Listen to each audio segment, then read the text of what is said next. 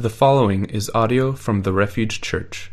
Every sermon is an invitation to understand, obey, and enjoy God. More information about the Refuge Church is available at therefugechurch.us. Definitely provides a different context to the sermon today.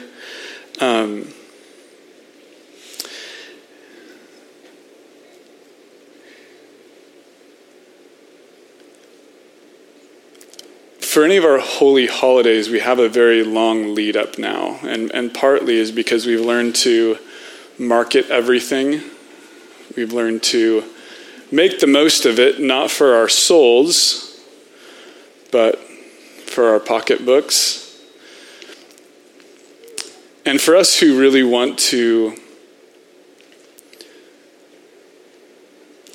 remember the reality of what's happening, whether it's Christmas and the birth of the one who would come to take away the sins of the world, or Easter when we remember the death of the Anointed One and his resurrection with power. I think for us who really, really want to focus our eyes on that and hold it in our vision and really live into it, we get tired by the time it arrives, Easter, Christmas. And I think sometimes just because it's so commercialized, I guess for myself, I'll speak personally, I start kind of avoiding it. I see the excitement, even the posts on Facebook, and for me, I start shying away from it, I realize. And I think if you're in that place, we are really helped by the disciples and their response to the death and the resurrection of Jesus. Their response was basically threefold. They went into hiding, were terribly scared, and they basically went back to whatever they were doing before they met Jesus. And we're helped by that because that's, I think, our instinct. Commercialism, we go into hiding, right? We see posts that maybe some posts that just are out there, and we think of our friends who they hear about Jesus and there's so much doubt in their hearts. We see him and we're like, oh, and we're kind of scared to associate ourselves a little bit. Maybe I'm revealing my own heart here, and it's like, whoa, how do we really represent the truth of what's happening?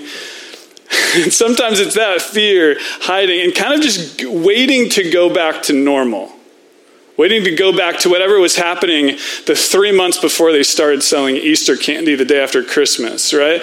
And we're like, okay, maybe we're going to push back all the way to August. And I want to live in August last year. And that's what it looks like, I think, for us. And in a way, it was the same response of the disciples. Fear, hiding, going back to what we consider as normal. So I want, just for this moment, this moment in history, really, that we have today, to look at the event that then defines everything else in history. The most important moment in history that can speak to, I believe, even the tragedy that the world is so shocked by today. And so read with me Matthew 28, just the beginning. And it really seems like a very simple story. After the Sabbath, at dawn on the first day of the week, Mary Magdalene and the other Mary went to look at the tomb.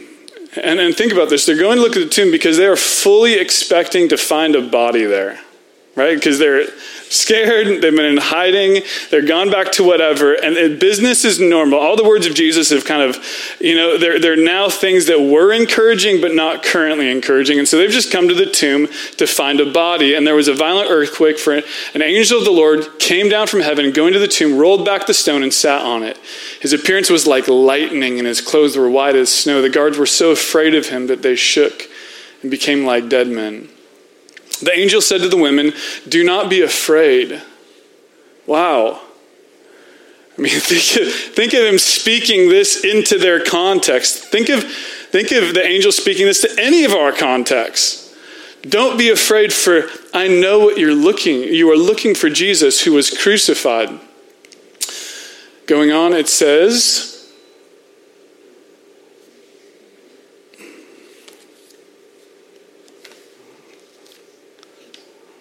There we go. Thank you. He is not here. He is risen. Just as he said, come and see the place where he lay. Then go quickly and tell his disciples he has risen from the dead and is going ahead of you into Galilee. There you will see him. Now I have told you. So the women hurried away from the tomb, afraid yet filled with joy. Isn't it interesting? Still afraid, still. And I think part of it is like, okay, we're taking that guy's word for it, and so they go and then they're bringing this news to other people who aren't going to really get it yet. So they're afraid. They ran to tell the disciples. Suddenly Jesus met them and says, greetings. What a hello. It's not like, I'm here. He's just, hello and greetings. And they came and they clasped his feet and they worshiped him.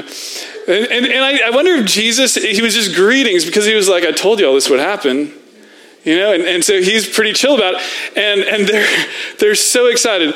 Jesus says, don't be afraid. Again, this is the third time fear is mentioned. Isn't that amazing? Don't be afraid. They're afraid. Don't be afraid. Remember, really, don't be afraid. Go and tell my brothers and go to Galilee, and there they will see me. This is the story. This is what we remember today. What does this mean, and what makes this the most important moment in all of history that defines really the rest of what's going on? And I'm going to blitz through 4 different passages because the rest of the New Testament, the rest of the writings of the apostles and those that came after this event were all trying to wrap their minds around the significance of the resurrection of Jesus. Okay, so we're just going to blitz our way through a couple verses here. The first being 1 Corinthians 15. It says this, when the perishable has been clothed with imperishable and the mortal with immortality, then the saying that is written will come true. Death has been swallowed up in victory. Where, O death, is your victory? Where, O death, is your sting? The sting of death is sin, and the power of sin is the law. But thanks be to God, he has given us victory through our Lord Jesus Christ. What do we see happening here? Victory. That's what we're trying to wrap our minds around. What victory? No longer does death have the final say. But the victory is found in the resurrection of Jesus. The next is in Colossians 1. For he has rescued us from the dominion of darkness and brought us into the kingdom of the Son he loves, in whom we have redemption, the forgiveness of sins. What do we have? We have victory and we have rescue. Right? And think of it. Literally all the writings in the scripture after the resurrection of Jesus are all going, what does this mean? How is this significant to our lives? And they were like all these battles that have been fought and all the deaths that have been done, the final victory is in Jesus because he's rescued us from the dominion of darkness. Going on just to the next chapter in Colossians 2, it says this, when you were dead in your sins and in the uncircumcision of your flesh, God made you alive with Christ. He forgave all your sins, having canceled the charge of your legal indebtedness, which stood against us and condemned us. He has taken it away, nailed it to the cross, having disarmed the powers and authorities. He made a public spectacle of them, triumphing them on the cross. We have victory, we have rescue, and we have triumph. These are pretty big words.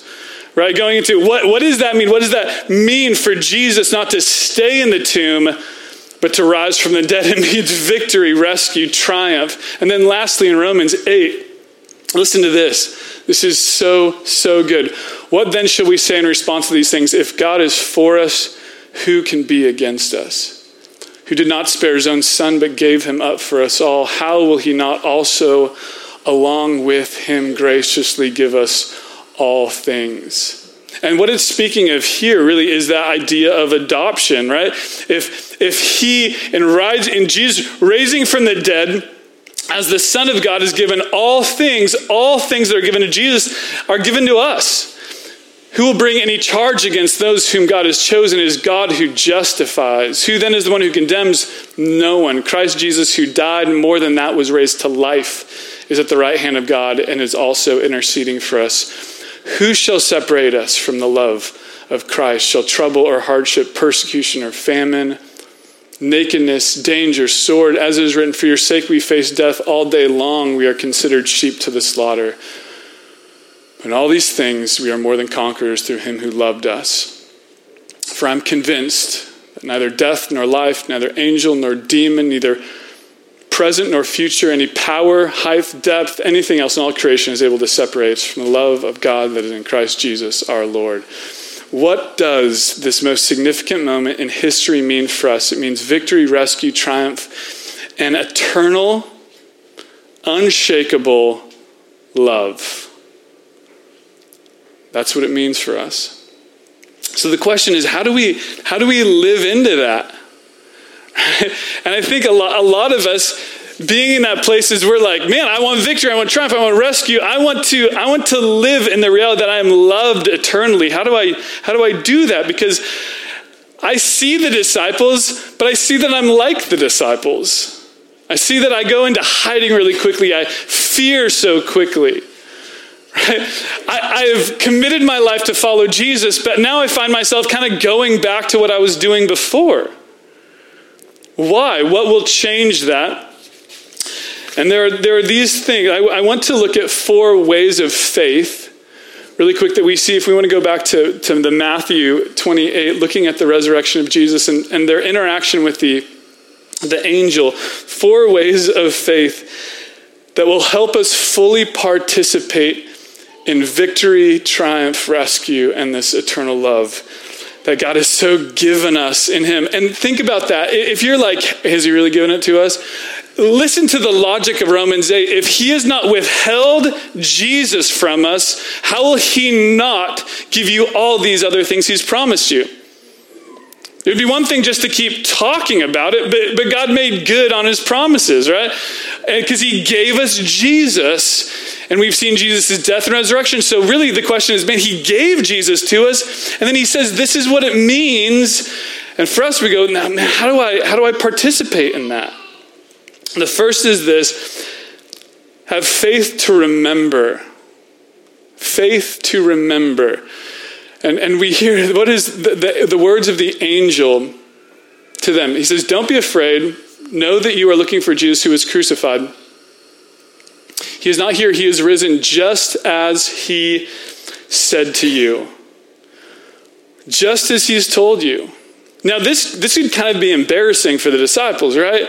They're like, oh yeah, I think he told us something about this, right? But translate that to our lives. What has God said to us? He's told us that he's given us not just the scraps from his table, but he's given us all things in Christ. So how do we participate in that?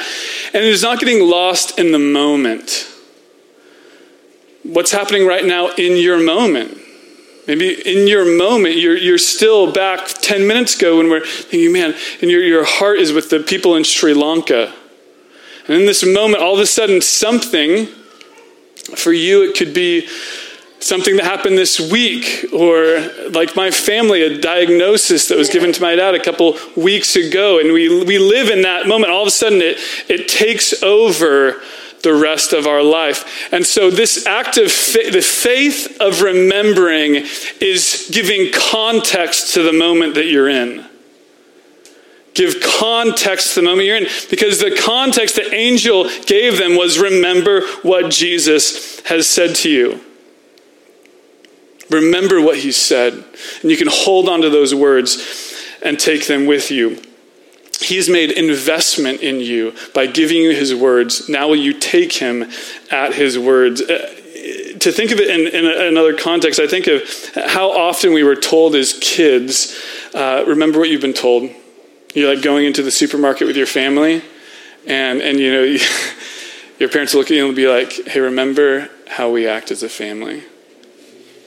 You know, I do the same thing with my dog every day. Literally, I look at my puppy and I'm like, this is not what we do as a family.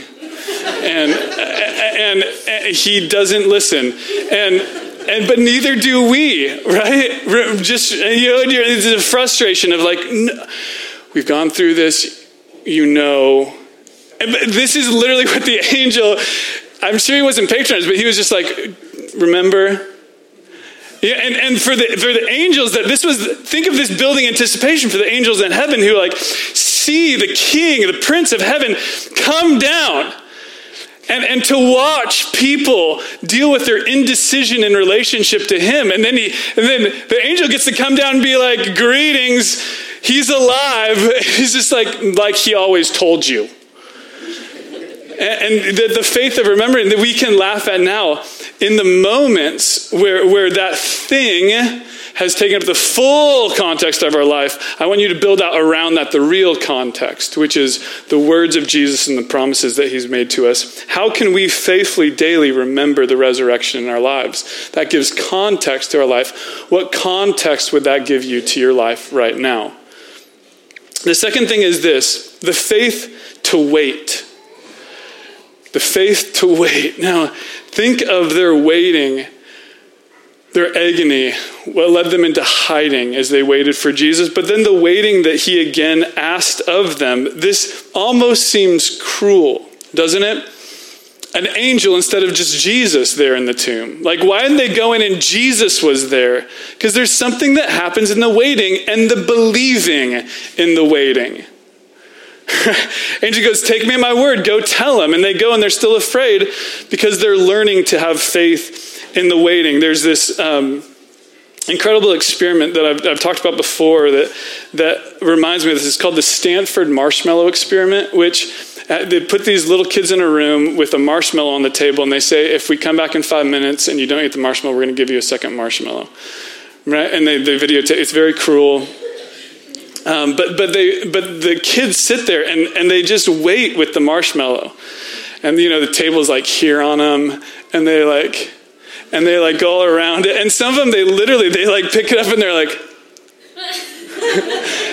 but it's the agony of waiting, of even with the promise, I will give you a second marshmallow if I come back, and again that's funny, but what does that look like in the context of our life? What has God given you now that he's asked you to wait through? It's cute for kids, but to watch the disciples just at Jesus' betrayal, there was only one of them at the cross. Just think of at that moment, them being asked to wait just a couple days until Jesus would come again, and the scare of that waiting. Full participation in the resurrection means learning to fully participate in the waiting process. Because even now, we're in this already but not yet. We have this promise. The promise made good by Jesus that still we wait for its full completion. And we still live in a world that is constantly hurt, broken over and over again by the fall as we wait.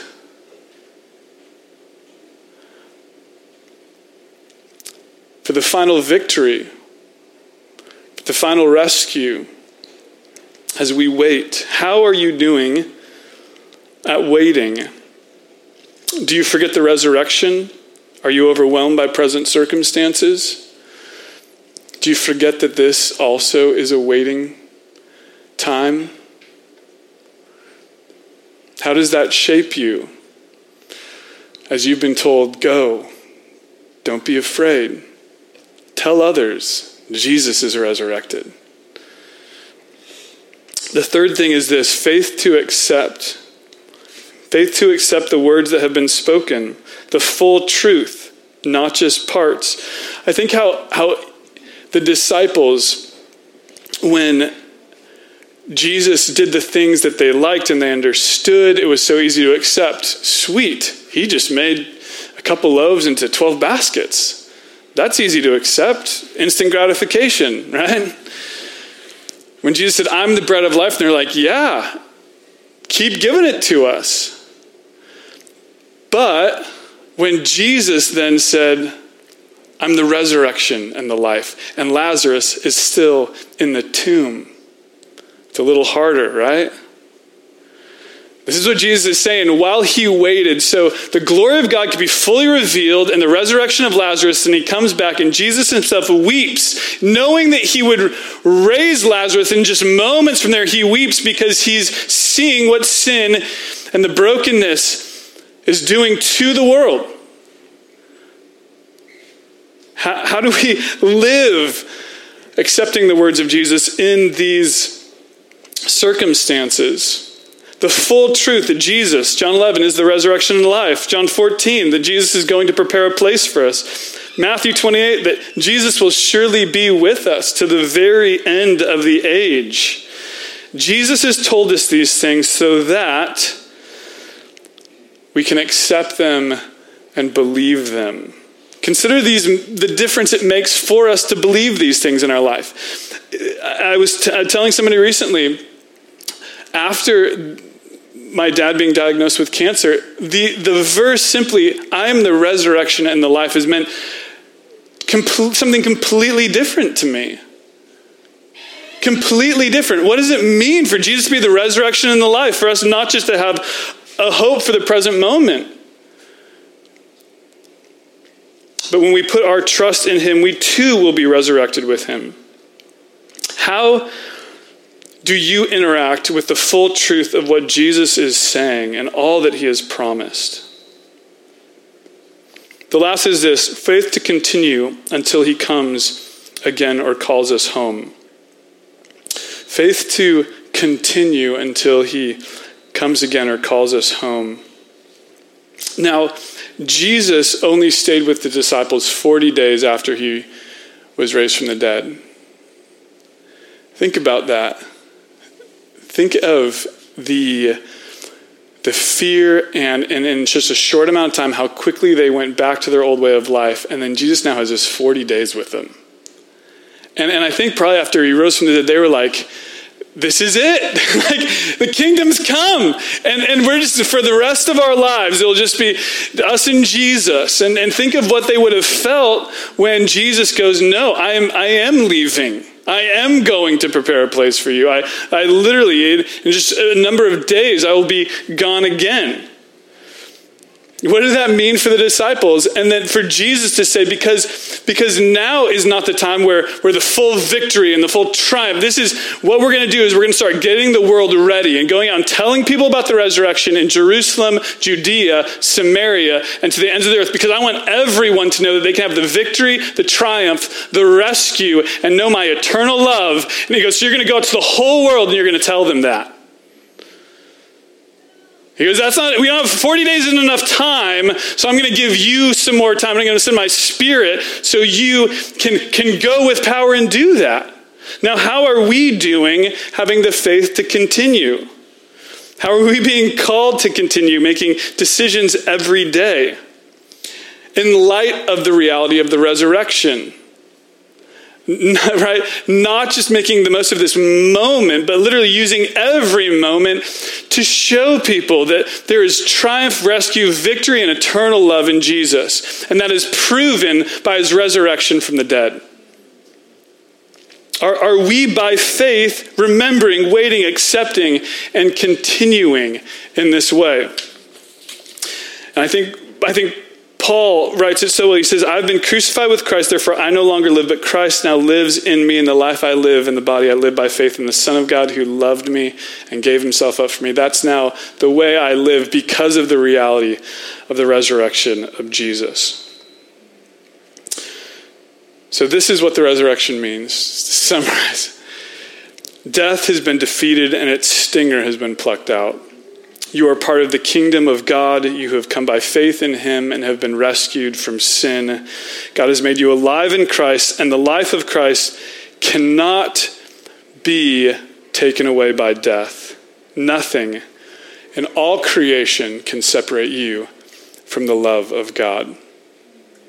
That is what the resurrection of Jesus means. It is a historic fact that we all must grapple with, both those who now put our faith in Jesus, and if you're still questioning, we have to wrap our heads around, what does it mean for Jesus to not stay in the tomb, but to have risen with power? And for all of us, both those who are followers of Jesus right now and you who maybe are considering, is,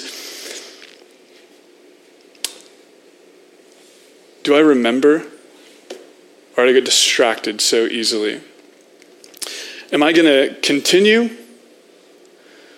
I going to accept? Am I going to wait? And these literally, I want to remind you as we go that these are every single moment decisions that we're making. Every single moment that you are alive, you get to either live into the reality of the resurrection or hide in fear, forgetting the words of Jesus. And this is a real challenge to us, right?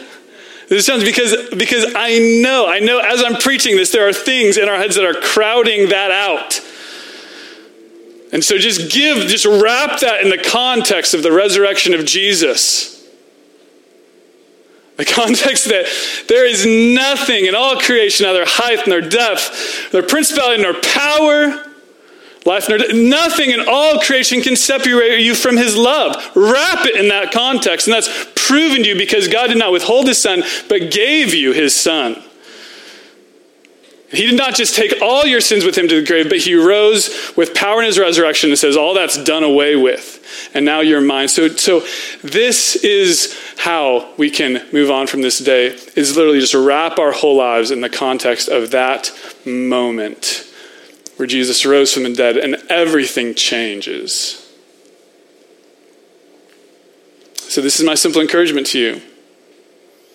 Every moment of your life when you don't know what to think about this.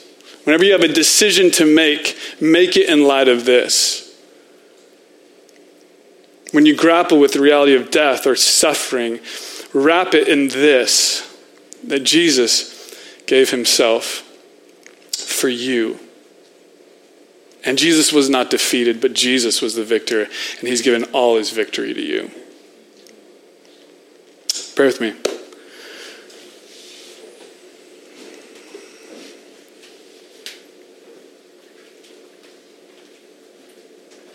Father,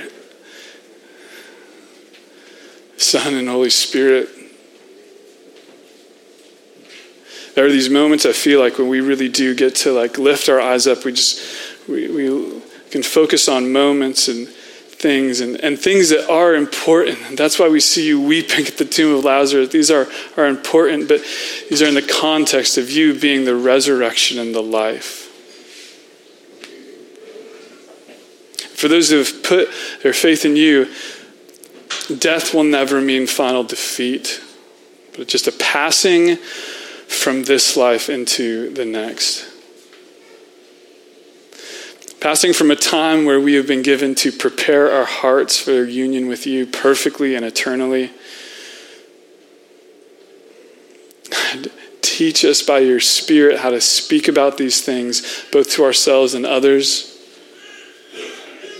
Teach us by your Spirit how to look through this perspective at the world that we're walking into.